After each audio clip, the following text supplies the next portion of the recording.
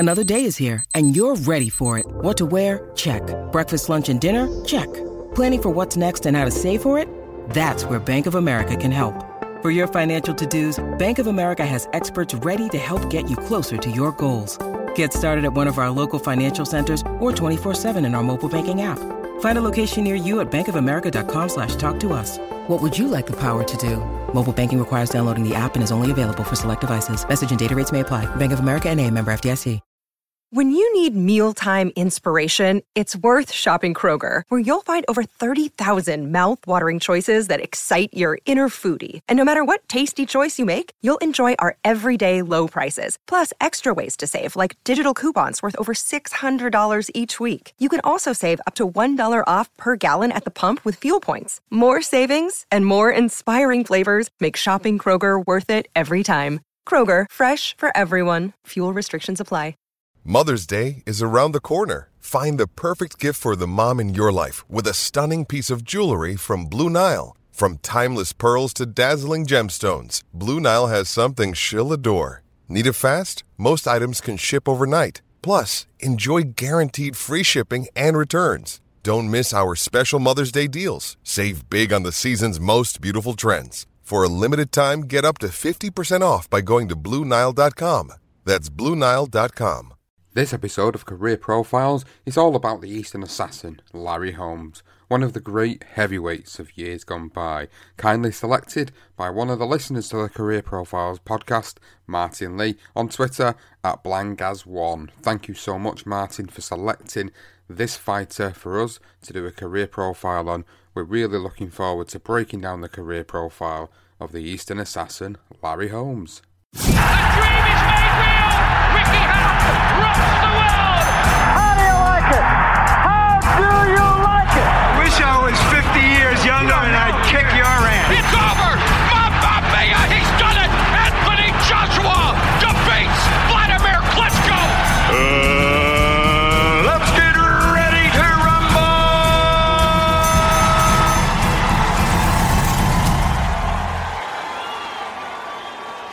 Welcome once again, fight fans, to another episode of the Career Profiles podcast, brought to you by BTR Boxing Podcast. Today's episode then, this is all about the career of the Eastern Assassin. It's Larry Holmes, one of the great heavyweight champions of all time.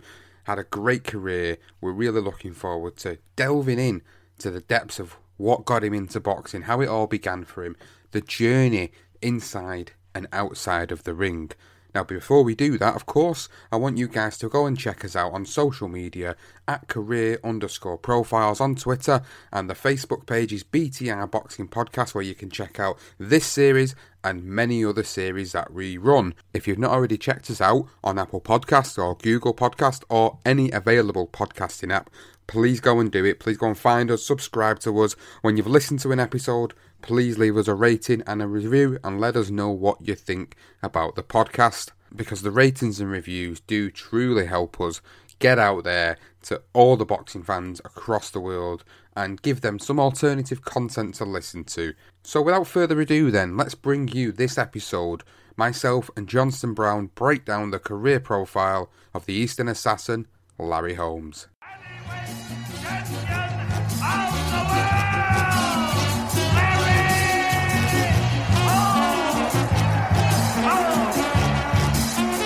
Larry Holmes, the Eastern Assassin, one of the great heavyweight fighters of all time. He's a fighter that has always been due to come up for career profiles, and one that was obviously suggested by one of our listeners, Martin Lee, on Twitter. Thank you, Martin, again for suggesting this one. It's another great career profile to cover. Johnston, initial thoughts then before we delve into the career profile of Larry Holmes? He's, as you put it, he's one of the greatest heavyweights that's ever lived. I don't think anyone can doubt it. I don't think many people gave him the respect he deserved when he was the champion. But considering the guys he beat, the training he had in terms of sparring, which we'll get into, and he's the long-lasting heavyweight. He's the one just behind Joe Louis and Vlad Klitschko. So, this guy is one of the best heavyweights and that's ever lived, which is it's just a great career profile to go through. And some of the other stuff I've never known, so it's been great diving into Larry Holmes' when he was younger as well. Yeah, I think this is the epitome of what the Career Profiles podcast is all about, really. It's about giving you fans and you listeners an insight into what life was like outside of the ring for guys like Larry Holmes, and also obviously what his life was like inside of the ring, and some of the stories that you may or may not have heard of. And this is what we love doing these episodes, because sometimes it even brings us some new information that we've never heard about before. So as we're reading it fresh off the script, it's like, wow, you don't even fully understand and appreciate how great of a fighter or great of a person or a shit of a fighter or a shit of a person these people are. So this is what we will love doing about Career Profiles. So as always then, we're going to start at the beginning. We're going to start at Larry Holmes when he was born, which was on November the 3rd, 1949, in the small Georgia town of Cuthbert, and he was the fourth out of 12 children born to John and Flossie Holmes.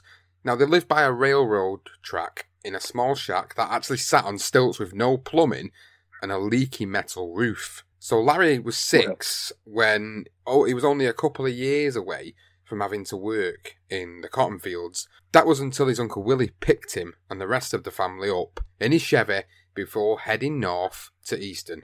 Yeah, and from the family that was left, of the family of 12, so there was only Larry left with his mum and his brothers Lee, Bob and Jake. So they were the last to be left to collect us, and his brothers and sisters had basically already left, and they had followed their father, and his father had gone off with obviously the brothers and sisters as they got older to go and find regular jobs with better pay rather than working on the cotton fields, which makes perfect sense.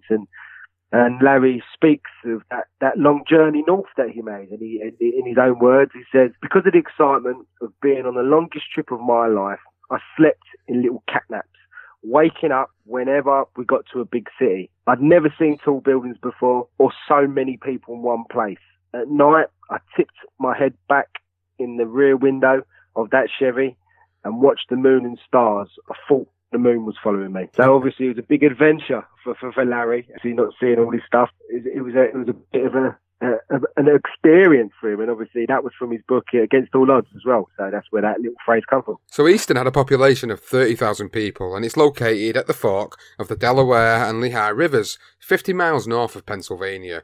Now, Easton was a well-established industrial city doing business in textiles, paper, leather, paint, iron and steel foundries, and even machinery. But by the time Larry and the rest of his family showed up there, it was a recession going on, and the Delaware Valley was still recovering from a hurricane that had done millions of dollars of damage. And on top of that, John Henry dropped a bombshell on Flossie that he had fallen in love with another woman, breaking his mother's heart. Considering how devastated she must have been, Flossie Holmes never actually said a bad word about him, and she went on to say, "He didn't forsake us, he just didn't have anything to give." Wow.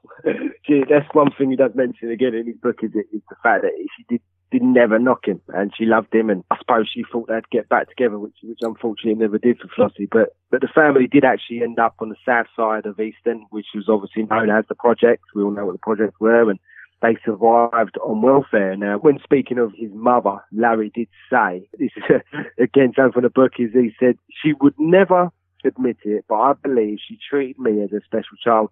Whenever I tease her about it now, she says all of my children were special. Maybe, but I was a little bit more special to her because I was born with 6 fingers on each hand. So that's the tiny extra fingers were right alongside my pinky fingers, and they were taken off by a doctor in Georgia when I was a baby." Now, he also goes on to say, "My mother always told me those fingers were a sign from God that I must have been singled out for some special purpose." And his mum was a religious lady, and I think Larry sort of was and wasn't, but so if anyone didn't know that, he was born with 6 fingers. Wow, I never knew that. That's crazy. Crazy story. We move on and we talk about some family tragedies now. Now, Larry did have a younger brother, and it was his youngest brother, Perry, who died of a sudden heart murmur when he was only 5 years of age. Now, Perry's death would haunt Larry, and even today, even in his book, he goes on to say, "I never could figure out why, if there was a God, Perry had to die for no reason whatsoever. He never did anything cruel or evil to anyone. I was mad at God about that for a long time. I still am. I feel for him. Absolutely feel for him there. It's awful, isn't it? I mean, anybody that's suffered a loss of a young child, or a brother or a sister or any sibling, that's hard enough on its own. But then to obviously lose someone so young, it's unbelievably difficult. So again, something I didn't really know much about Larry Holmes and about his life outside of the ring. So it kind of gives you a bit of a picture of the childhood he had and the growing up in Easton that he had. So by the time he got to the age of 10, he began to take part in bar fights. There's not a surprise there, because you hear this about most boxers and most stories. They always end up in some type of fights as a kid, and this is no different. Larry Holmes started to take part in bar fights. A carload of kids, white, black, were rounded up every Wednesday and fought 3-rounders. There was no pay, but they all got the food that they could eat. And Larry, he had no schooling where he lived in Cuthbert, so when he went to Taylor Elementary School in Easton, he was too far behind the other kids to catch up. But Larry did exceed in sports, especially in wrestling and football. And by the 7th grade, he was playing at junior high level. One teacher took an instant disliking to him, and he would constantly harass and goad him in hope of a retaliation. And in the end, it was that specific teacher that was involved in getting Larry kicked out of the school. Yeah, this teacher, I don't know what it was. I think Larry said that it was to do with the fact that he was playing at junior high level and he was too young, which weird. I mean, I don't quite get that. So a girl actually stuck a pencil in Larry's hand. So he basically lost it. He went mad and he chased her around and they got into a fight. That dick of a teacher happened to be the one that broke him up, and all the blame was put on Larry. So he left. Now, when the teacher did catch up with him, he actually ran off. I think he said, I've had enough. He ran off and he sat on his porch near his house. And obviously there was one good teacher that he always speaks highly of in his book, and this other prick. And basically he said, I sat on the stairs of his house at the time, and he was sharper than a polishing and a hunting knife. And I think the teacher sort of looked at him and said to him, what are you doing? And I think they took it as he was sharpening that knife to get this teacher. Now, in the end, they called the police. Now, the police showed up, and as a result of that, he was escorted off to a juvenile prison by police. Now, Larry did speak of his experience in juvenile prison. He said it took 13 days to sort things out, 13 days of killing time in a juvenile facility by playing cards, checkers, and ping pong. He basically had a field day. He even said he had never ate so well in his life in those 13 days. And when the prison guys did come round to drop off some food, he had loads of, I can't think what food it was, but he had loads of it. It was either rice or whatever. But by the time pudding came along, he had like a couple of helpings. But then when pudding came along, there was no pudding left.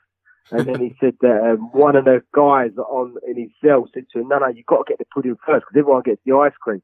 And he actually says, still to this day, you will find him, he's a bit partial to get a bit of ice cream before he has his mate. Which I thought was quite funny. Get your ice cream early if you end up in a juvenile penitentiary.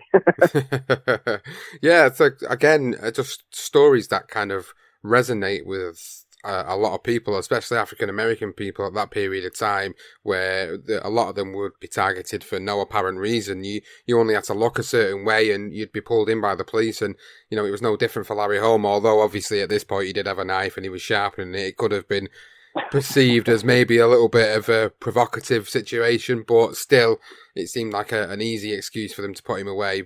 So when he got to the age of 13, he'd left school and he went to work at John DeVitrio's Jet Car Wash for $1 an hour. By this age, he was hanging out in bars and driving back and forth to work in his own car. So at 13, he was driving in his own car. How ridiculous is that? That's kind of crazy. Isn't it? Yeah, exactly. And at the time, he was quite a tall but skinny lad, and he looked older than what he was.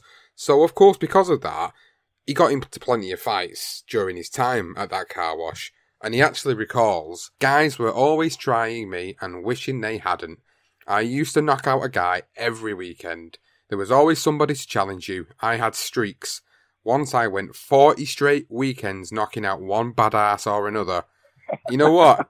He even got fired for roughing up one of the managers, rehired, and then a pay rise of $8 an hour. That's brilliant. Yeah, he was. I think he had a bit of a chip on his shoulder, Larry, and I sort of understand coming from a big family, and just it was obviously very hard for him and having to drop out of school. But I mean, speaking of the car situation at 13, he actually I think he bought a car and then it broke down and he bought another car. He actually done it up himself. He's actually quite a savvy mechanic as well, old Larry. And, say old, 13 years old, he was cracking that car. It's crazy. Yeah, great story. It was actually during this point in the early 60s that he got involved in the wrong crowd. So he started breaking into cars, sort of picked up stolen tape decks and radios from the cars, which he would then go on to sell for $25 a piece. So he did actually say he never got into anything real bad. It was always nicking stuff, but, still not great. He lost a friend, actually. He lost a few. He lost a friend who was shot dead by police. Another was killed by a drug dealer, and the third had an overdose on drugs. So clearly dealing with some very unsavoury fellas. And it wasn't long until he started smoking weed and drinking. And all this happened, all in his teens. I mean, this guy basically lived a full life by the time he'd even got to 18 years old. It's crazy. Yeah, it is. I mean, there's a lot of people that we talk about and we speak about who've had some very difficult childhoods. And again, the stories are always the same, how they end up going down the wrong route. And this is no different, really. This is what was happening to Larry at this point. But one thing that was evident about him throughout his life outside of the ring is that he always worked. He worked in a clothing factory, he worked in a fur factory, a paint factory, and a quarry, before he began driving a truck for Mort Levy's strong wear pants for $3.50 an hour. When Larry was 16, he started seeing Millie Bowles, who was 6 years older than him. Although she didn't know it at the time, of course, because he looked older than what he did. And he goes on to say, it wasn't until we had our first child, Misty, in March of 1968 that she found out how old I really was. And that was when I moved in with her. So, he loved it, didn't he? A bit Larry. He couldn't help himself. He loved the ladies, and the ladies obviously seemed to love him as well at the time.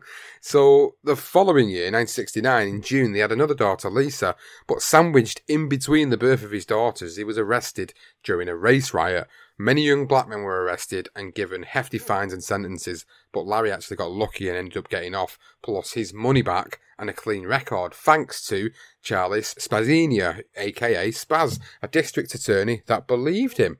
So he got a little bit lucky there. Some people end up getting the book thrown at him. He got 13 days in a juvenile penitentiary early on in the story, but this time he managed to get away with it. Well, as a youngster, I've always been athletic inclined. I like to play sports, all kinds of sports. But what happened was I dropped out of school in early age, and my sporting activities stopped. I had nothing else to do but box. Later on down the road, I got involved with the Olympic Committee, and I started boxing in the Olympics. I won 4 titles as an amateur, didn't make it to the 1972 Olympics, and after that, I turned professional, and here I am. Yeah, luckily, because I'm sure many of those young black men would have been arrested and probably gone down for a very long time. God knows, maybe some of them ended up becoming criminals while inside, because that's what you tend to hear about when you sort of hear those sort of stories. And yeah, I think it was to do with some racist white woman that said something inappropriate, and then it all kicked off. And he just happened to be in the wrong place at the wrong time. I think he bumped into one of his brothers who was running away. They just said, run. And he was like, I'm running. And he got collared. So, yeah, that was the times, unfortunately, for Larry. Difficult upbringing. And so Larry did bump into a local businessman in Easton, and his name was Ernie Butler. Now, Ernie Butler actually invited him to go to the Powell one evening, which was a gym where he taught kids how to box. And obviously, Larry was in bar fights. He's knocking guys out of the car wash. You know, he could throw a punch. The one thing he didn't have was technique. So Larry did say, I got into the fight game to make some money. Not to be rich, not to become a champion, but just to make some money. So that I didn't have to struggle for the rest of my life. So that was when he decided to walk in and into this gym. And under Butler's tutelage, he was able to refine their raw talent. He always stressed the fundamentals, Butler, and he believed in repetition and building from the ground up. Now, over a 9-month period, Larry learned the importance of balance, combinations, how to slip an opponent's punch, and how to counter punch without stepping a foot into the ring. Now, Ernie said, you're going to learn how to box before I let you in the ring. So, yeah, it was interesting strategy, but it worked. It did. So we had him shadow boxing for 2 months, hitting the heavy bag for the next 2 months, and then he progressed onto how you stand and move. Larry Holmes, as we know, is well known for having one of the best, if not the best jab in the sport. And that all started with Ernie. Larry obviously will always say that he taught himself how to jab, of course, but by the time Larry was fight ready, he was winning, and the jab was a weapon. And he went on to say, "My jab was fast and accurate and could hurt you. I knew how to snap the jab and turn it over, so when it landed, it moved the other guy, moved him and hurt him." For a lot of fighters, a jab is like a directional finder, something to navigate distance and distract the opponent, but mine came at you with bad intentions. I'd jab, and then I'd bring the right hand over the jab. Guys just couldn't deal with that. Wow, it's interesting. That's the one thing when I discovered Larry several years ago. Everybody told me how much of a great jab he was. That's all I ever heard. And when you watch his fights, there's one thing you witness. So delving into reading his book and just listening to him in interviews, yeah, he was really proud of that jab. And it is, and when he describes it like that, it's really, really fascinating stuff. And so Larry's career began to blossom while he was working at a factory in Phillipsburg, and he was actually earning $125 a week. Now, he had his eyes set, obviously, on the 1972 Olympics. He was beating all the guys on the circuit, so Ernie felt it was time to give Larry some real experience. So they travelled to Trenton, Philadelphia, and in the famed Gleason's gym in New York, where he would train and spar with guys like Pedro Augusto. These are some guys I'm not familiar with, but yeah, Pedro Augusto, James J. Woody, and Wendell Newton. It's a name I recall, but I don't know where from. And they gave him a real insight into how far he needed to go before becoming pro. And it was around this time that Larry unfortunately lost his dad, who was actually, I believe, he was working on a farm, and he actually died, John Holmes, in 1970. So, you know, bit of sad news, but he was getting some real great experience at Gleason's gym, and he did say that they gave him some ferocious beatings. He openly admitted that in his book, and a good learning curve for him. It certainly was. So by 1971, Larry won the Golden Gloves and the AAU competitions, and then one day, Ernie said to him, "Come on, we're going to take a ride up to Deer Lake." And Larry said, "What's up there?" "Muhammad Ali. He's building a training camp." So Ernie knew Angelo Dundee, and he thought he might be able to convince him to let Larry spar with Ali. But when they arrived, Dundee wasn't there. However, Gene Kilroy was, and Larry says of the moment, "It turned out I was the right man in the right place." Ali had an exhibition for a charity scheduled in Reading, Pennsylvania, 30 miles down the road. When Kilroy told him I was a fighter, Ali had me raise my dukes and react to moves he made. "I'm going to show you how fast I am," he told me. He held up his hands. "You want to see it again?" he said with an impish smile. He hadn't moved his hands, he only pretended to, and I laughed. "Okay, kid, come on with us." And it was with that Ali was impressed with Larry Holmes, and he told him he was getting pretty good, and actually invited him up to Deer Lake to work with him whenever he could. Now, during the sparring session, Ali landed a good shot and gave Larry a black eye. And when he got back to Easton, he was on cloud 9, and Larry said, "That was my badge of honour, my Purple Heart. I wasn't in a hurry to put ice on it. When folks saw the black eye and asked what happened, I told them proudly, I got it sparring Muhammad Ali." Nobody believed me. What a story. Absolutely brilliant, that is. I can't even tell you. I mean, how great is that? This young 19-year-old going up to see Muhammad Ali building Deer Lake after losing to Frazier in the first fight, that fight of the century. And, I mean, talk about good timing. What a great story that is. Excellent story. From then on, Larry would travel to Deer Lake on weekends, and he would work as Ali's sparring partner for the best part of 4 years. And it was perfect preparation for the Olympic trials, which were coming up now. After 22 fights in the amateur ranks, winning 19, the 21st bout was against a knockout artist and Southpaw Nick Wells. And Nick Wells was a guy that actually had beaten him once previously before. And the semi-finals of the 1972 National Olympic Trials in Fort Worth, Texas, he was unable to deal with the Southpaw stance and lost by a first-round knockout. Now, it does go down as a first-round knockout, and Larry said he quit. He said, "I openly quit. I couldn't deal with the Southpaw, Nick Wells," and he quit the fight. So that was how that ended. Now, that loss didn't matter too much because he was still chosen by a selection of a committee of the National Olympic Authorities to fight in basically Olympic box-off in Westport, New York. Now, following the defeat to Wells, Harold Cassell told America Larry's next opponent was a guy called Duane Bobic. He was the best heavyweight, he said, and that Larry Holmes wasn't worth a damn. So that was Cassell's point of view of Larry Holmes. Obviously, probably still reeling at the fact that he quit against Nick Wells. So it was in Larry's last amateur fight that he actually lost by disqualification for excessive holding after being put down in the first round. Now, although Larry was adamant that it was a slip, I remember him discussing it and saying, there was no way. The shot didn't even land. The referee said it was a count. Now, it was excessive holding, and that was it. So at the age of 22, Larry ended his amateur career with a record of 19-3.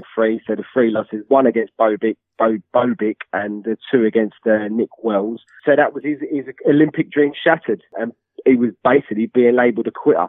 So many within the industry basically felt his legs were too skinny and he wasn't worth a damn, as Cassell said. And that was how they perceived Larry Holmes when he decided to eventually start to move into the pro rank. Well, Ali gave me my inspiration. But my mom used to talk about fights like Joe Louis and people like that. She used to hear him fight on the radio, and everybody back then, I guess, talked about Joe Louis.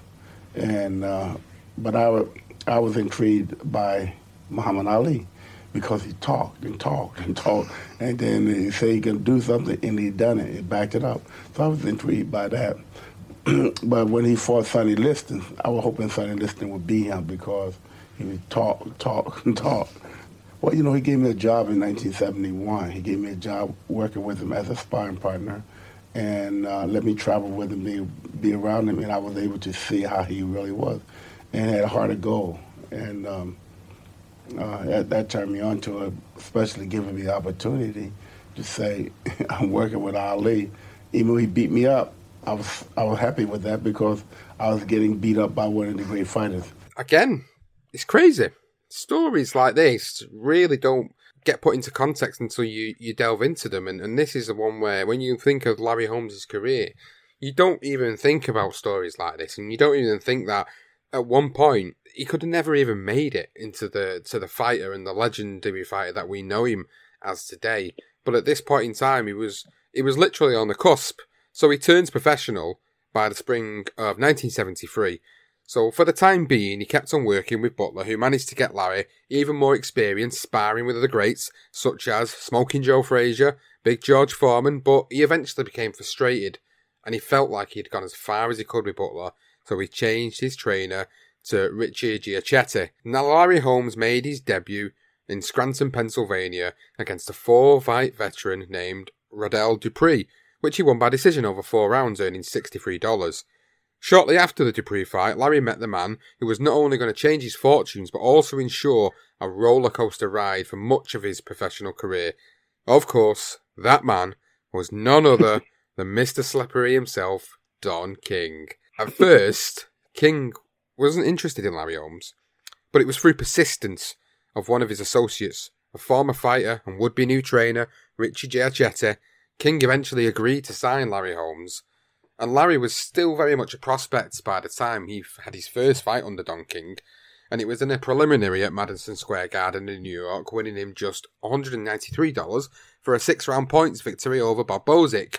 That night in the Garden, September 1973, was the name thought up by Giachetti as the Eastern Assassin, and it would remain with Larry Holmes throughout his entire career. Yeah, interesting that Giachetti was the one who created the Eastern Assassin. They all came in with it on their sort of their tops, I'm guessing, as they do. And so the Eastern Assassin was born in September 1973, and Don King was back in business, obviously picking up Mr. Larry Holmes. And now by 1976, we're jumping on 3 years here. Obviously, there are so many fights we need to discuss, so we are going to skip on 3 years.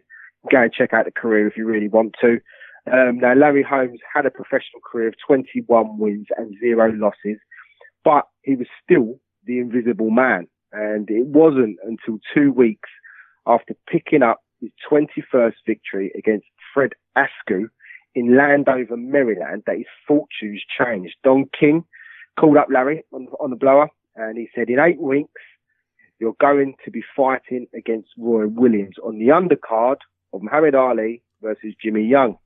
Now, against a tough and durable opponent, and this was a bit of it's a fight that you don't really recall. I mean, Roy Williams, I don't know too much about him, but he was perceived as a tough and durable opponent, and one that Larry was able to prove himself against on that night. Now, not only was he capable of mixing it with a solid fighter, but he could fight for adversity. Now, in the opening rounds of the fight, Larry hit Williams on the elbow and felt a pain shoot through his right thumb. He managed to fight on with one hand and fought well.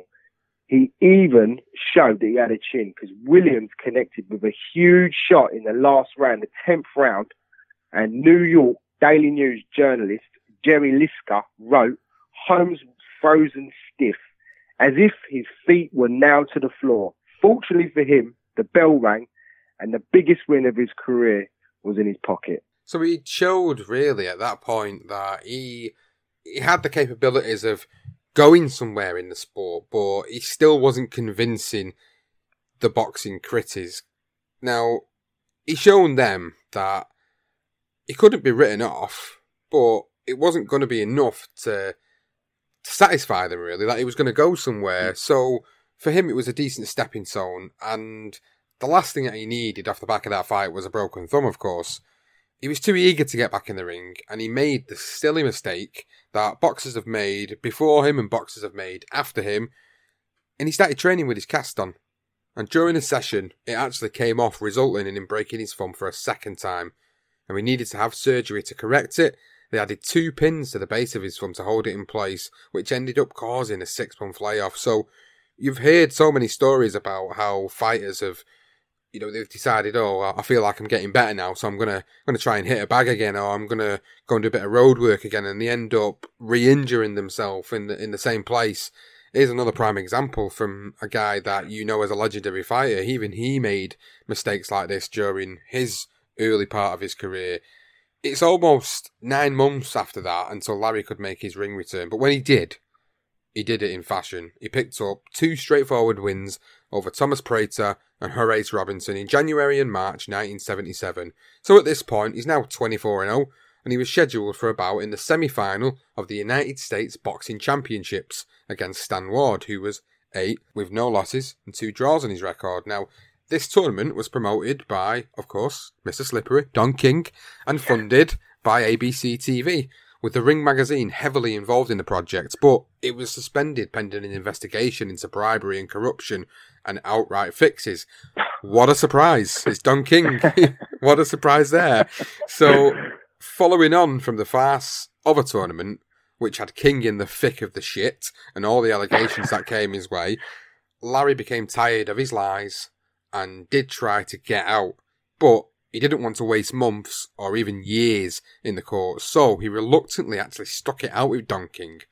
After another couple of routine victories over Fred Hoop, aka Young Stanford, in 7 rounds, and Ibar Arrington in 10, he finally got his chance on March the 25th, 1978, at the Palace in Las Vegas, against one of the hardest heavyweight punchers of all time, Ernie Shavers. Well, that's what they say. They say Shavers is a puncher, Howard, but is he really a puncher? Who did he ever really knock out? Did he knock out Ron Lowell? Did he knock out Jerry Corey? Who did he really knock out? Well, you're being pretty confident, cocky. I'm not cocky, Howard. I just like to talk the facts, and I'm very positive. I am confident of this fight. Shaver haven't fought nobody like me. He fought Ali. Yes, he went 15 rounds with Muhammad Ali, but everyone knows Ali's not the same.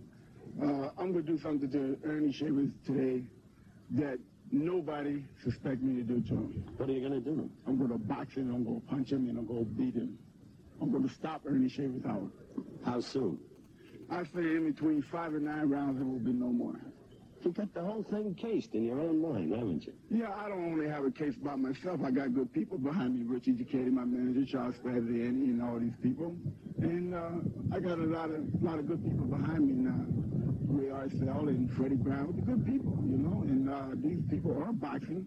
And with my boxing ability, I'm sure we can pull it out. Good luck to you. Thank you, Howard. I can use that. Yeah, and he went into that fight, obviously, a clear underdog. Ernie Shavers was, as you rightly said, a big punch, and he had just had a real tough fight with Muhammad Ali not long before it. So King obviously involved, promoted both fighters.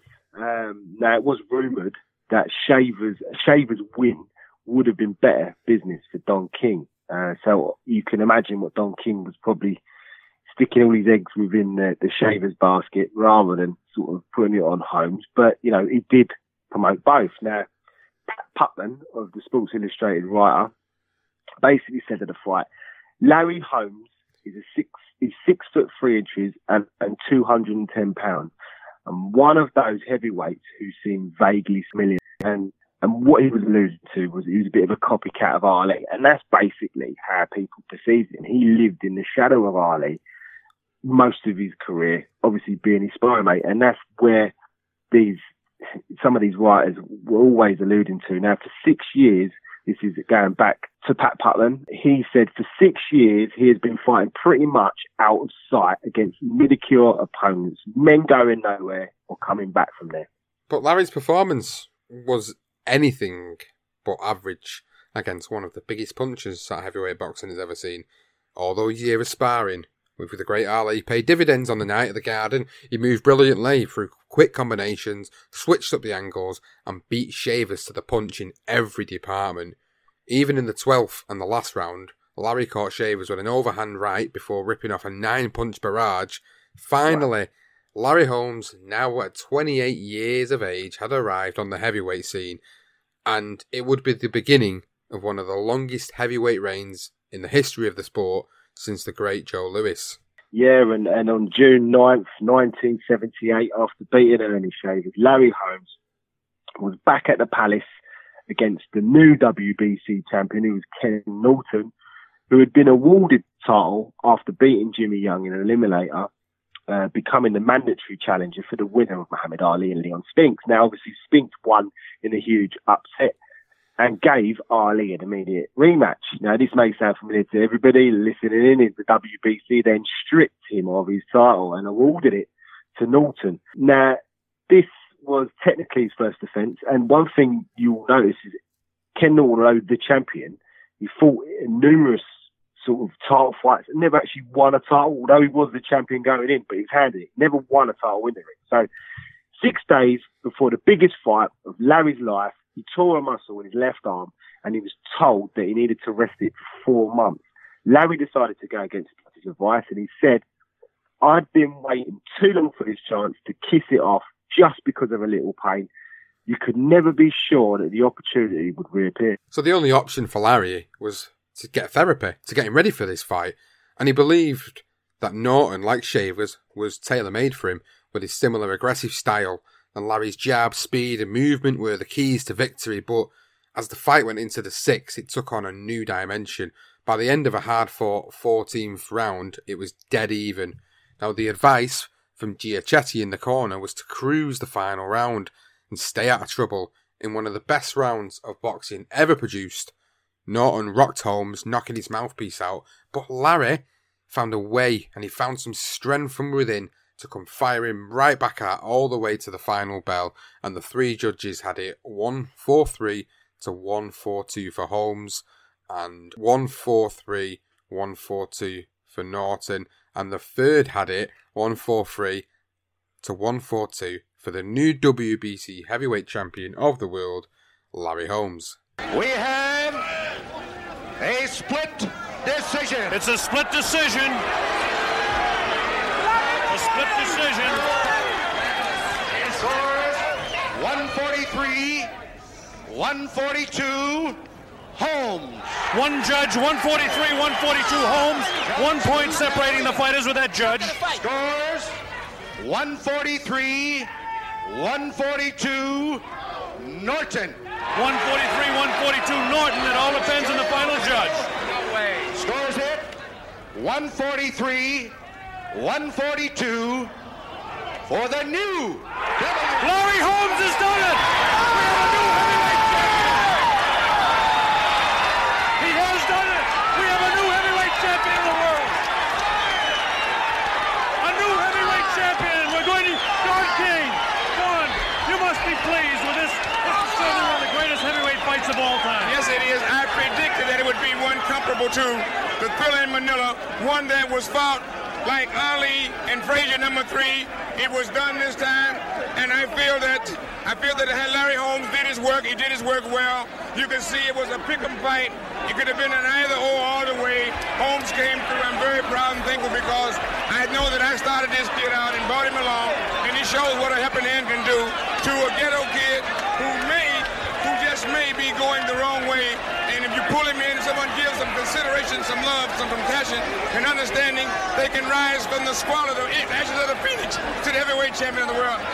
Yeah, really, really tough fight, that one. And it was voted one of the best fights. I think it was second to the Thriller in Manila for the last 20 years when it was made. So this is a really terrific fight. And they didn't like each other very much, and you could probably see that within the ring. And that last round was brilliant. It really is one of the best rounds of boxing I've ever seen. If anyone hasn't seen it, go back and have a look. Norton Larry Holmes, 15th round, absolute stunning fight in its whole entirety, basically. But that 15th round was a real belt. And from June 1978 to July 1980, so for 2 years, Holmes successfully defended his title 7 times against worthy contenders, including the points win over Mike Weaver, who was 19-8. Now, Mike Weaver is a better fighter than that record suggests. In a close fight, he was put down to the canvas for the first time in his career before stopping Ernie Shavers, who was 59-7-1 in the 11th round of their rematch. And he also fought veteran Scott Ledoux, who was 26-8-4. Within his personal life, he did have another daughter, Belinda, with Millie. Now, they did split up. Now, I couldn't quite figure out when they split up, but they did split up. And then in 1979, probably before he probably would have met this particular lady, probably before that. But in 1979, Larry Holmes did marry Diane Robinson, with whom he would have 2 more children, Candy and Larry Jr., and they are still together today, apparently. So good on them. So we get to July 1980. Larry Holmes is 35-0, but still never considered to be the real heavyweight champion until he'd fought and beat Muhammad Ali, who was currently inactive after beating Leon Spinks in their rematch 2 years prior. Ali decides to come out of retirement in hope of becoming a 4-time world heavyweight champion. But as the records tell us, the history shows us, and sadly he was well past his best, and he should have never ever took this particular fight. A bit for pressures from outside the ring, it were too strong to ignore. Muhammad Ali, as we know him, was an absolute fighter and wanted to prove the people wrong, but this was a step too far. Larry won every single round in what was a one-sided beating before Ali's corner threw in the towel after the 10th, and as a result of that, he also picked up the vacant ring and lineal heavyweight titles. Larry, you were very emotional when I got in the ring to talk to you last night. You really burst into tears. Was that a combination of satisfaction of winning or worried about what you may have done to Ali, your old friend? I think it was a combination of both, you know. I feel that when you know a man as well as I know Ali and known him for a long length of time, I feel that you grow to care, to like a person a great deal, and I feel that this is what happened to me. But we always know that when we get in the ring, we have to do our job. We have to do what we can do best, and that is the fight, no matter who it is or whatever, and then our feelings can come back at the end. But I thought the man fought a great fight, and he's one hell of an athlete, one hell of a human being, and I don't have no complaints about the fight. Larry, was there any time when you would have deliberately laid back in this fight? Well, you know, yes, I might as well say I did, because I did. And after I seen him helpless at a lot of rounds, and no way he could win, I held back a little bit. I couldn't even took him 15 rounds and won the decision. But I'm glad the referee stopped it, or Angelo Dundee stopped it when he did, because I think that saved him a lot of agony, a lot of wear and tear on his body and his mind, and it saved me the same. Yeah, so WBC now, he's got the vacant ring and the lineal, you know, he's beaten Muhammad Ali. Now, as you say, Sean, 100%, Muhammad Ali had no right coming out of retirement. I could understand the pressures, even for Larry. Larry was saying at the time, if I beat Ali, they're only going to say I'll beat up a washed-up old man.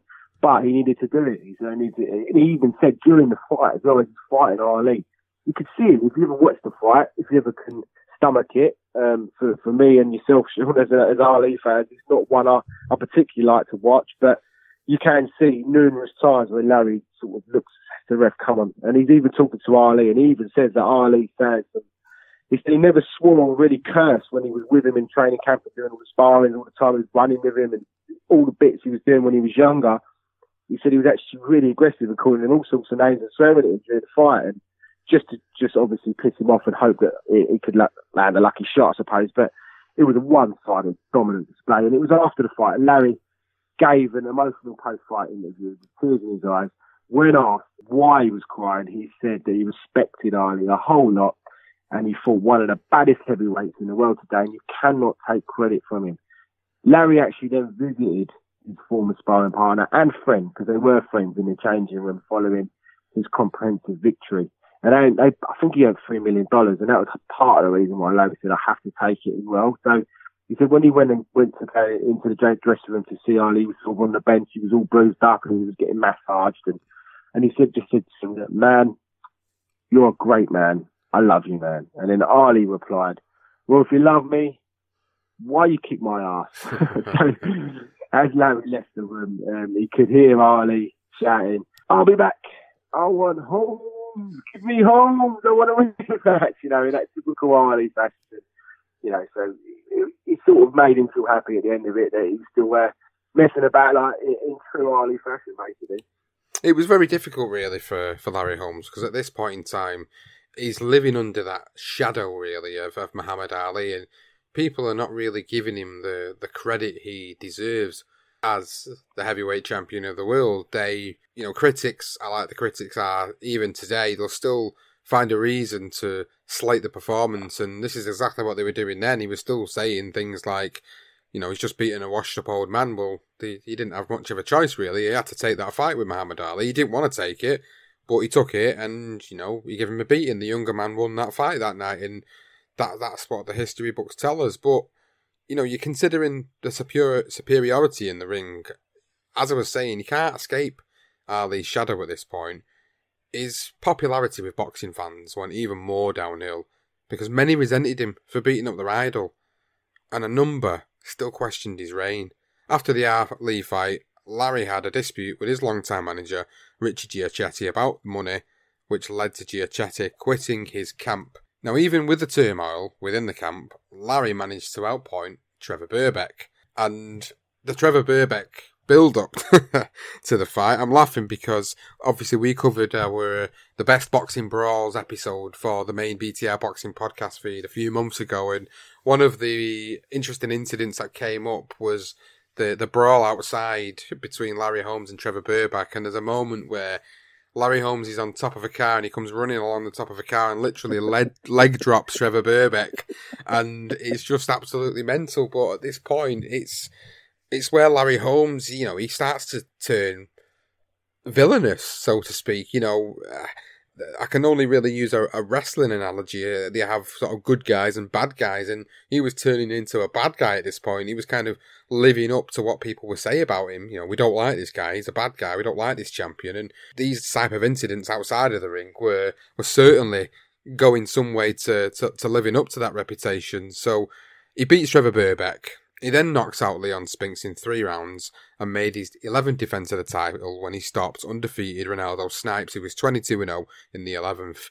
It was around this time that Larry Holmes then linked up with legendary trainer Eddie Futch. Yeah, which is, I mean, obviously he had the situation with his previous trainer, with Richie Giachetti, and the one thing with that is that Don King was right in the midst of that argument between those two, and I'm not quite sure the ins and outs. I don't think Don King was necessarily to blame, but I think it was along the lines Richie didn't want him to work with Don King, he wanted to work with other promoters, and Larry stuck by Don, which is interesting considering what we all know about Don, but you know, that's what he decided to do, especially after what happened with that tournament and, you know, all the shenanigans of that.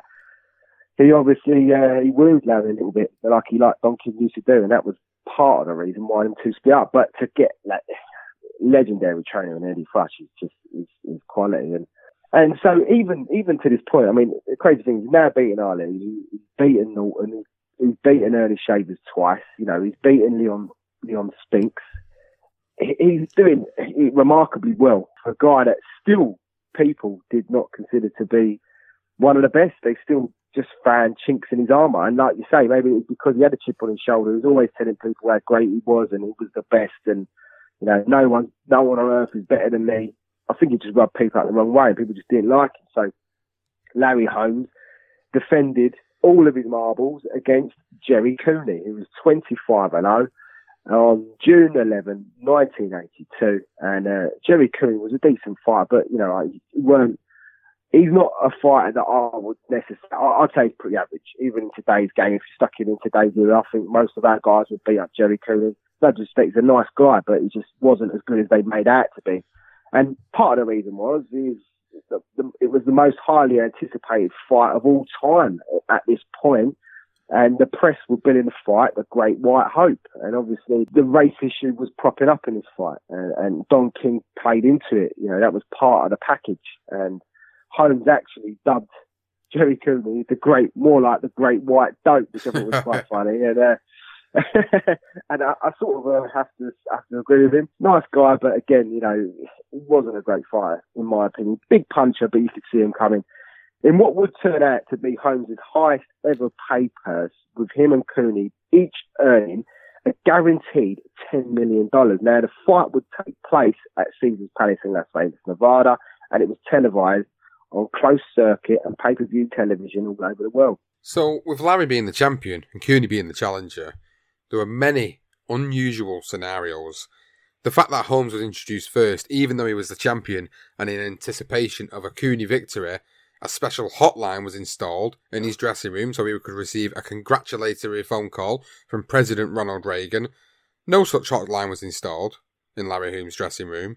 Holmes should have got the larger share for the purse after complaining to Don King. He responded by saying, "This fight's just not that big. It's big. And half of something this big is better than anything else that's likely to ever come around. You've got to take it. Like Ali used to say, of all other fair-skinned fighters, Jerry Cooney had the complexion to get the connection." Great Don King quote there. I mean, the guy, we know what the guy is. The guy's a slippery, slimy guy. We've said it many a times on different episodes of the series, but you know, he knows how to sell a fight, and we know that. We know the guy knows how to sell a fight, and in this particular incident, he was using the race card to do that, and that's what he puts bums on seats and puts money in Don King's pocket, and that's exactly what he was going to do. So, as we get into it, Cooney entered the ring with members of his camp wearing shirts that said, "Not the white man, but the right man." So, more provocative things that probably came from Don King whispering in the ear of Jerry Cooney. But there was only one man that dished out a boxing lesson on that night, and that was Larry Holmes, who forced Cooney into the corner to stop proceedings in the 13th round. The judges' scorecards were just a little bit dodgy, to say the least, with two scoring it the same, 113 to 111 to Holmes, but the third had it right with a more accurate score of 115-109. Larry actually spoke of these scorecards following the win. "I've seen so much bad scoring out there. I knew what I had to do. I was prepared for anything." Larry, could you capsule your thoughts about the fight? My thoughts about the fight? Yeah, quickly. I'm still the baddest heavyweight in the world, Larry, and I think you should give me my credit. Even because you don't have no cash, at least give me some credit. What were you expecting from this man realistically in the fight? You did show respect for him. Yeah, well, he punched a little better than I anticipated. He got a very good jab, and he used it. And he's a good puncher. He's an all-around boxer. I think he got to develop his chin a little better.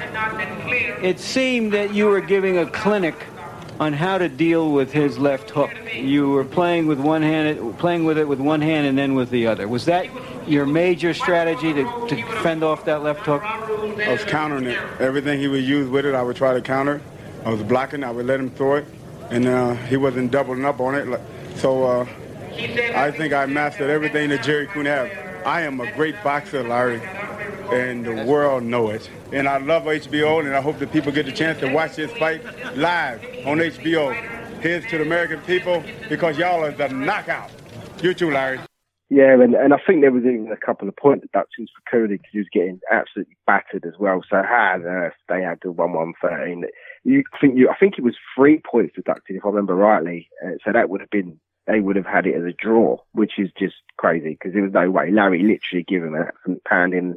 He deserved to win the fight, and he exposed Cooley really, whose career didn't really take off from that point. I think he pretty much just went into an abyss. But from June 1982 to September 1983, Larry Holmes continued to dominate the heavyweight division with a one-sided win over Randy Cobb, who was 20-2.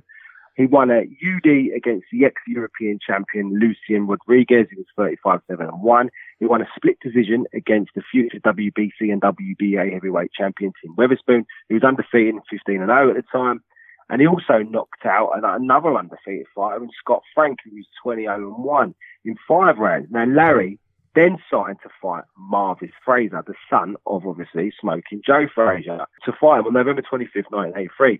Now, the WBC refused to sanction the fight against the unranked Frazier. They ordered Holmes to fight Greg Page, who was another one contender, or he'd be stripped of his title. Now, promoter Don King offered Holmes $2.55 million to fight Page, but the champion didn't think that was enough. So he was making $3.1 million to fight Frazier and felt he should have got 5 for the fight against Page. So obviously some real problems with the WBC, which is nothing new. And Larry Holmes did control the fight against Marvis Frazier. From the outset, he landed a huge right-hand cross that had Frazier reeling back onto the canvas. He got back up. Holmes forced him into the corner and used him as a body punching bag. I've got this on DVD, actually, and it is an absolute pounding until Frazier's gum shield flew out, which prompted the referee to stop the fight in the first round. Now, the following month, Larry relinquished the WBC championship, but he was still regarded as the lineal champion and the ring champion. Now, on December 11, 1983, a newly formed International Boxing Federation extended recognition to Larry Holmes, and he accepted. He was now, in 1983, the IBF heavyweight champion of the world. So at this point, obviously the IBF, with its inception, are not widely regarded as they are today, but at this point, he just lost his WBC title outside of the ring, being stripped by the WBC for not fighting Greg Page, of course, and opting to fight Marvis Frazier instead. And a difficult decision that he made there, but understandably, at that point of his career, it was about money. And I think any fighter at that point in time probably would have had a very difficult decision to make, but he felt like he wanted more money at that point. So he made that decision, and understandably so. At the end of the day, these guys have a short career span when you think about it, and taking that money was probably the right thing to do for him at the time, because then he goes on to be crowned IBF World Heavyweight Champion. So at the start of 1984, Larry Holmes sided to unify against Jerry Coetzee, the WBA champion, in the summer, but it was cancelled when Caesars Palace said the promoters, JPD Inc., failed to meet the financial conditions of the contracts. Holmes was promised $13 million and Coetzee was promised $8 million. Don King then planned to promote the fight, but Holmes lost a lawsuit filed by Virginia attorney Richard Hirschfield, who said he had a contract with Holmes that gave him the right of first refusal on the Holmes-Coetzee bout. Holmes then decided to move on and stop James Bone Crusher Smith on a cut in the 12th round. So, at the age of 35 at this point, Larry was closing in on the undefeated record of a certain Rocky Marciano, which was at 49-0, and was only 7 defensives shy of Joe Louis's 25. And in May 1985, he knocked out David Bay, who was 14-0 in 10 rounds, and then defeated the younger and quicker Carl the Truth Williams, who was 16-0, in a disputed decision that showed chinks in the aging champion's armour. So, at this point in his career, he's 35. It's probably coming towards the back end of his career now, the latter end of his career. And he's beating guys that are still undefeated and still younger than him. But yeah, he's trying to push for as much money as he possibly can. I mean, there's $30 million put on the table there earlier that we was talking about the proposed Coetzee fight. I think it's quite obvious at this point that he's struggling to sort of go between the line of meeting that record of Marciano and Joe Louis, but also wanting that money as well. Yeah, I think in the back of his mind, I think at this point, he was more interested in the money. I mean, he was always accused of only being interested in the business side of things, but on the other side and the flip side of it, the figures proved that Larry was one of the greatest heavyweights of all time. So he had to make decisions. Obviously with Don King in his ear probably didn't help as well, but no doubt he's thinking of the other side, getting to the end now. But at the end of the day, his next opponent was Larry Holmes when Larry Holmes fought Michael Spinks. Now, he entered the ring against Michael Spinks on September the 21st, 1985, and he was 48-0. He was the 6-1 favourite at the Riviera Hotel Casino, outdoor arena in Las Vegas. And he was without Eddie Futch in his corner. And Eddie Futch took the decision to not be in either Larry's or Michael's corner for the bout because he didn't want to give away he didn't want to give any of the fighters any advantages because he both knew him so well. Obviously, he was the trainer of Michael Spinks as well. So he had the decision to make. He either chooses Larry, who's coming to the end of his career, and Larry even says that, I'm coming to the end of my career. If Eddie chooses me when I retire, which is going to be very soon, I'm going to have Michael. So, but if he chooses Michael, he ain't coming back with me, he said. So I sort of made him right. I don't think he even went to the event. I think he watched it in Reno on the television as well. So sort of make him right, Eddie. I think he would have given a fighter an advantage. So it was interesting, having this situation where he's one fight away from equaling Rocky Marciano's 49-0 record. So following the unsavoury split between Larry and Richie Giachetti 5 years earlier, his old trainer was back in his corner, and in a close fight, Holmes lost for the first time in his career via a unanimous decision in what was named Upset of the Year by the Ring magazine. Now, we have done a career profile on Michael Spinks Jinks, and I think you should go and check out that episode because we do go into a little bit more detail about the way he moved up from the light heavyweight division to challenge Larry Holmes in the heavyweight division. So, back to Larry Holmes now, and after the fight was where it got a little bit controversial, really, because he goes into the press conference and he says, I'm 35, fighting young men, and Rocky, as in Rocky Marciano, was 25, fighting old men. To be technical, Rocky couldn't carry my jockstrap. Not knowing anything about Rocky, not trying to put him down, but I would. And it's so easy for me to do it. In spite of what anybody say, I do what I want. And this is probably why I lost, because I say it like it is, and I will continue to say it, and it take till the day I die. I'm 35 years old fighting young men, and he was 25 years old fighting old men. I can easily put him down. And I can easily say his brother in the back, he's for him. I mean, if you really want to get technical about the whole thing, Rocky couldn't carry my jockstrap. And I appreciate if Jerry Lister and anybody else, they try to run a computer fight, to put the truth in the machine and not some fantasy thing because people want a white hope. There will never be a white champion as long as black fighters fighting the way they are. If I hurt you back there, Sonny, is your name Sonny? Peter, if I hurt your feelings back there, so fucking what? Yeah, it didn't go down too well. I mean, to be fair, it's just something you say. I think that's what he even said. He can't carry me. People took it as, he was heavily criticised for the remark, and he had to later apologise. But I don't know. I'm sure I've heard many of things of fighters that have said other things 10 times worse than that. It's actually quite comical. And I sort of make him right in a way. I mean, we ain't on Rocky Marciano's career profile. Maybe we should do one. Hopefully someone will send it in. We'll do that. But for me, when I look at his career, I don't think Rocky had fought the guys that Larry had fought. I would say Larry's resume was probably better. So I sort of can understand where he's coming from. He's obviously pissed off with the situation now. Holmes also later cited the fact that he had a shoulder injury. I think he actually spoke about it. He had a chat with a doctor, and the doctor said he could potentially paralyse himself and all sorts. This was all to do with his blow pile performance because he just didn't throw the right hand at all.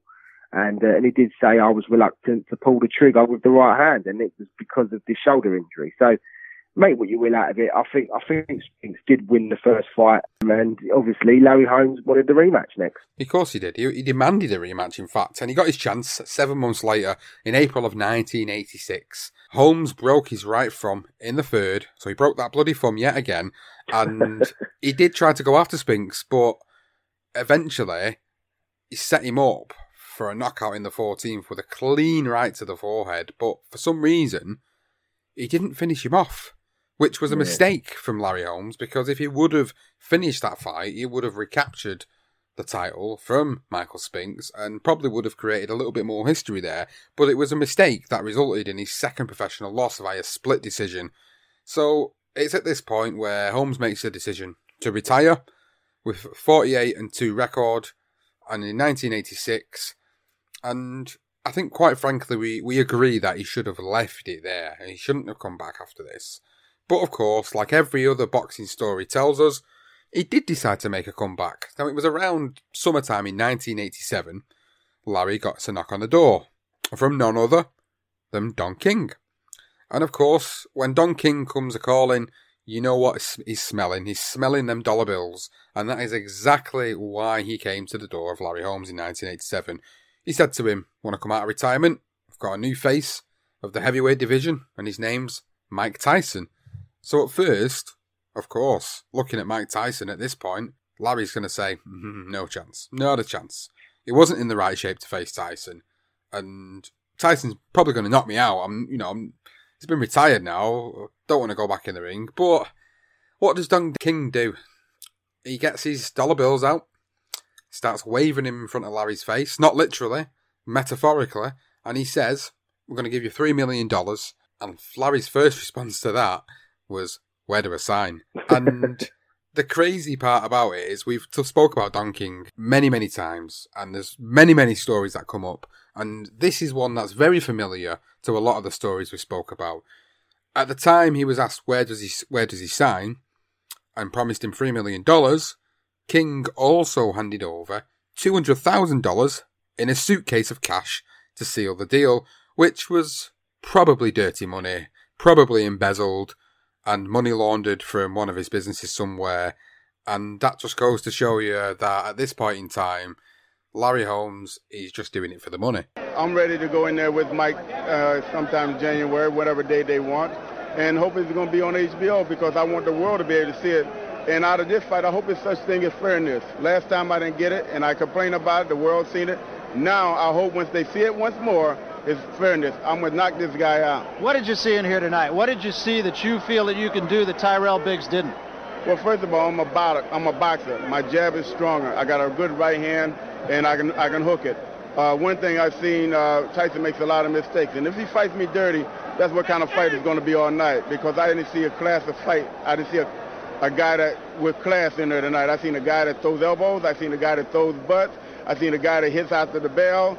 I seen all of this in Mike Tyson. I didn't see a gentleman in there. If they want to make him out of a beast that he's claimed to be, he's going to be in there with a beast. I'm an experienced professional fighter. I am no kid. I do not play. So if he wants to fight any way he wants to fight, I am capable of fighting any way anybody wants to fight. Absolutely. I think he said himself, he was in the gym, but he was nowhere near fight ready. And it was in the summer as well of 87. I believe he sort of said, where do I sign? I think he signed for it, and then it was like, it's not going to happen yet. I think Tyson had a fight coming up. And it was around sort of towards the back end of 87 when he was told, you've got a fight. It's coming up, and it's going to be in sort of January 88. And he was like, what? I've only got like sort of 2 months. I ain't fought for 2 years, basically. So he wasn't by no means ready. So Holmes did about his return to the ring. Obviously, this was before people knew about the $3 million and the $200,000 in the suitcase. And he said, I wanted to come back and try to prove something. And that was basically how he said it against the formidable Mike Tyson in the late 80s. He was just a devastating fighter. And unfortunately, as we all know, his comeback did end in disaster, and he was knocked out in the fourth round in January 1988 in the convention centre in Atlantic City before he decided to retire again. This was his third straight loss, and I could understand why he would do it, because $3 million, $200,000 in cash. I don't know. I think who wouldn't? If he was offered that, sure, I think I'd step in the ring with Mike Tyson even then. The amount of people you say talking about, I'd do 3 minutes with Mike Tyson for $1 million. I think in reality, I don't think you really would, because as soon as your feet touch the canvas, you'd probably literally shit yourself, and there's no way you'd want to be in the ring with a prime Mike Tyson. But just as another side note, a story that we have told before on the career profile of Mike Tyson is about this particular fight with Larry Holmes. So Before the fight, Muhammad Ali comes into the ring and he goes to Tyson, go and get him for me, because obviously Larry Holmes, as we discussed earlier, had give out a little bit of a beating to Ali, which was him coming towards the end of his career. So obviously Ali, seeing Tyson as the new great heavyweight hope in the division, the guy that was just annihilating everybody, wanted Larry Holmes to get his comeuppance, really. He wanted revenge against Larry Holmes, and that's exactly what Mike Tyson did. He did go in there and destroy Larry Holmes, way past his best Larry Holmes. So, following that loss, as you said, he did retire once again, but it was only to make another comeback at the age of 42. He did win 6 warm-up fights, one of which was against the then undefeated Ray Mercer, who was 18-0 in 1992. But in the summer of 92, Larry lost his 4th pro fight to a certain Evander Holyfield, who was 27-0 via a unanimous decision. So, although Larry would have been gutted by the loss, he did go on to say in his autobiography, "The $2.9 million enabled me to finish financing the 5-story glass and red brick office building at 101 Larry Holmes Drive." I think we're starting to get the gist of where Larry was at this point. You know, it's all about getting the extra cash, and you're talking. It ain't just that, you know, it's not less than $1 million. You're talking about $3 million for these fights, and some of the early fights where he was in real fights like the early shavers, like the Ken Norton fights. He wasn't getting nowhere near that money, really. So it just shows. I mean, I think he got $10 million or no, $20 million for the Cooney fight. So that is definitely by far his biggest payday. But yeah, definitely got to this stage, you know, in his 40s, and I sort of get it. And he did say as well, when he mentioned about the Tyson, going back to the Tyson fight, he reckoned he was going to try and throw the uppercut before the sort of third knockdown. And he reckoned as he went to throw the uppercut, he said his arm got stuck on the ropes, so that's when Tyson caught him. So that was his excuse for that. He always had an excuse, to be fair to Larry. Yeah, you know, at the end of the day, you can't knock him for it. And Larry Holmes did continue to fight on until he met Oliver McCall, who was 25-5 in April 1995, and he lost the 12-round decision. Now, from this point, Larry basically continued to retire and attempt comebacks, including a ridiculous one, which was a ridiculous win over a 334-pounder called Mr. Butterbean, Erich Butterbean-esque, or it was that. I could never pronounce that surname in 2002, and at the age of 52, I mean, that's crazy. He did win the fight, but yeah, it was an absolute sham of a fight, really. But thankfully, from that fight, Larry, to really call it a day, and he hung up his gloves finally. But you know, you can't. Again, we're talking. It was a good few million, and he sort of fought on with these comebacks. Some of the younger guys, I think it was like on midweek night fights, and he fought regularly against the up and comers. He was just like a benchmark for him going into his 40s and 50s. So, yeah, a bit of a sad ending, as always with all these terrific fighters that we do career profiles of. Boxing, it made me. It changed my whole world around. You know, I wouldn't be here if it weren't for boxing. You know, I wouldn't have been able to afford it. I never thought I would have been on the airplane. And look here I am, you know. A beautiful family, you know, we travel, we're not begging for anything. And boxing, if it wasn't for boxing, I don't know what I'd have done with a 7th grade education. But one thing about that, I got a PhD in common sense. I'm just a regular guy. I'm just me. You know, my wife's been married, we've been married 33 years, and we have fun, and I think I've been pretty good, you know. I mean, most athletes get married 33 minutes, you know what I mean? And I've been married 33 years, you know, so we, you know, I'm okay. I just want people to remember that I've done what I had to do, and I've done it fair. And when I tell somebody, give somebody advice, it's real. It ain't no junk. It ain't me trying to blow your mind up. I tell you the jab, a right hand, and whatever level, that's what I mean, how you do it. I ain't gonna tell you what I think I know, I'm gonna tell you what I know. Yeah, and I think we've got to sort of go back to accomplishments really here, and something that's not really spoken about is actual accomplishments achieved by Larry Holmes. I think we've gone through a story here where you're speaking about a guy who's come from a difficult upbringing, like many of these fighters do, and goes through a career in his sense, not really being loved by people, not really being loved by the public, having difficulties sort of inside and outside of the ring, and getting into obviously all these brawls that we spoke about earlier on, and just eventually becoming a little bit of a villain at times. And it became to me, more about the money as the 80s went on, but nobody could really deny what his achievements were. So he held the WBC heavyweight title from 1978 to 1983, the Ring magazine and lineal heavyweight titles from 1980 to 1985, and the inaugural IBF heavyweight title from 1983 to 1985. He made 20 successful title defences, placing him third all-time behind only Joe Louis at 25 and Vladimir Klitschko at 22 title defences. And he also holds the record for the longest individual heavyweight title streak in modern boxing history. And another little fact about it is Holmes is actually only one of 5 boxers, along with Joe Frazier, Ken Norton, Leon Spinks and Trevor Burbeck, to defeat Muhammad Ali. And he's the only one to have ever stopped the great Muhammad Ali. Yeah, that's one thing. I mean, although he was way past his best style and should never have taken that fight, but you could sort of get, it goes down on the record books, he's beaten him. He has it. You look at his resume and the guys he's beat, like the Ernie Shavers, even Mark Weaver, and I suppose you could Trevor Burbeck in there as well, Ali, Leon Spinks, and Jerry Cooney, Tim Weatherspoon. It's an endless list, really. But I mean, the one thing for me with Larry, looking into his career, is it sort of in this time, sort of Larry.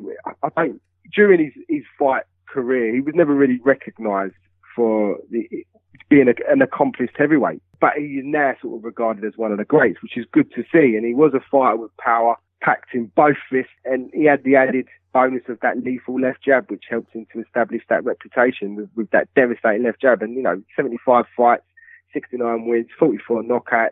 His title fights, he had several, as you just spoke about, and you can't knock him. You really can't. I mean, would you put him in your top 10 greatest ever heavyweight? I mean, he could probably sneak in there. I think for him, the biggest problem was the fact that although he did fight through the 70s and he fought like the Ken Nortons, people like that, and he fought Ali, it was the back end of their careers. They were never major names. If it had come 10 years before that and fought a prime Smokey Joe and a Foreman, I mean, he sparred all these guys. He felt like he had the better of them. He felt like he was quicker than Ali, he said. So would he have beaten him? I mean, he probably would. He could have won one, could have won some, but I suppose he had that style, didn't he? He probably could have beaten someone like a Foreman or even a Frazier. Who knows? I mean, you can't say that he isn't one of the all-time greats. It is very difficult, and I think the general consensus about Larry Holmes is that he was in an era of time where the heavyweight division was going through a difficult transitional period, and he was really the guiding light of the heavyweight division during that period of time. As you rightly pointed out, he picked up guys like Muhammad Ali at the end of his career, Ken Norton at the end of his career, Ernie Shavers at the end of his career. If he would have been born 10 years earlier, he would have been in that golden era of the heavyweights in the 70s, and we would have seen more competitive fights, and he could only beat what was put in front of him. Then he moved into the 1980s, where the early 80s, really, for the heavyweight division, wasn't that great, and a lot of people will agree and attest to that. So he had a great difficulty, and then when new heavyweights came along, he's at the back end of his career. So he's older than all these guys. The likes of Michael Spinks moving up to heavyweight. The likes of Mike Tyson, obviously in his heavyweight prime. He was literally stuck in the middle of two eras of time where he could only really beat what was put in front of him. But you rightly pointed out that some of the victories over some of the names who went on to become world champions after they fought Larry Holmes, or were former world champions when they fought Larry Holmes, you cannot deny absolutely that he deserves his place in boxing history as a legendary heavyweight fighter. So for that, he does make it into my top 10 as one of the greatest heavyweights of all time. And he has to, for many people, because of what he achieved in the sport and what he brought to the heavyweight division in such a difficult era. So for me, Larry Holmes, yes, he is a legendary fighter in the heavyweight division, and it's been an absolute pleasure to delve into his life more so than his career. I think knowing a little bit more about his upbringing and know some of the stories and some of the difficulties he got into as a kid kind of made me have this newfound respect for him as not just a fighter but as a man. Yeah, absolutely. I couldn't agree with you more. And And I think that's the one thing you will say is, he did have a chip on his shoulder. He was a bit mouthy at times, but he had to blow his own trumpet because no one else was going to do it for him. And to come through, not getting to the 72 Olympics was obviously a real devastating. He was devastated for that. But, it was great to see a guy that inspired with some of the legends of the sport, and they moulded him in a way into this fabulous fighter. So, we say if he hadn't been born 10 years earlier, he wouldn't have had that vital experience against some of the best. So maybe he wouldn't have been as good as he ended up becoming. And yeah, it's interesting. I did find one quote as well from Larry, which I thought was quite funny. Is he said, "It's hard being black. You ever been black? I was black once when I was poor." Really funny little quote he sort of mentioned, and yeah, I think that sort of puts you in a nutshell. Really, when he got that money, it was all about the money, and he was a business-minded fighter. And if I'm going to sort of put him alongside anyone, I would say someone like Lennox Lewis, because he wasn't really recognised in his time. It wasn't until after we really recognised Lennox Lewis as an excellent fighter, and I think Larry Holmes sort of falls into that bracket, and I think that would have been an interesting fight. Two very similar fights. Again, I'm with you, Sean. Just digging into some of the stuff of when he was younger has been fascinating, and I actually have to say I've become a bit more of a fan than I was previously of Larry Holmes. So, of course, if you've enjoyed listening to this career profile of the Eastern Assassin Larry Holmes, then please go and let us know on Twitter @career_profiles. Let us know what you think about the episode, your thoughts, where you would rate Larry Holmes in a top 10, if you would even put him in the top 10. If you've got Facebook, check us out on the Facebook page for BTR Boxing Podcast, where all the latest episodes from all the series are on there.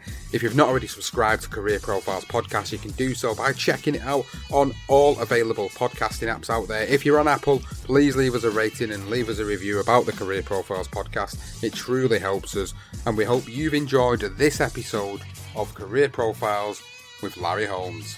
The dream is made real! Ricky Hatton rocks the world! How do you like it? How do you like it? I wish I was 50 years younger and I'd kick your ass. It's over! Mamma Mia! He's done it! Anthony Joshua defeats Vladimir Klitschko! Let's get ready to rumble!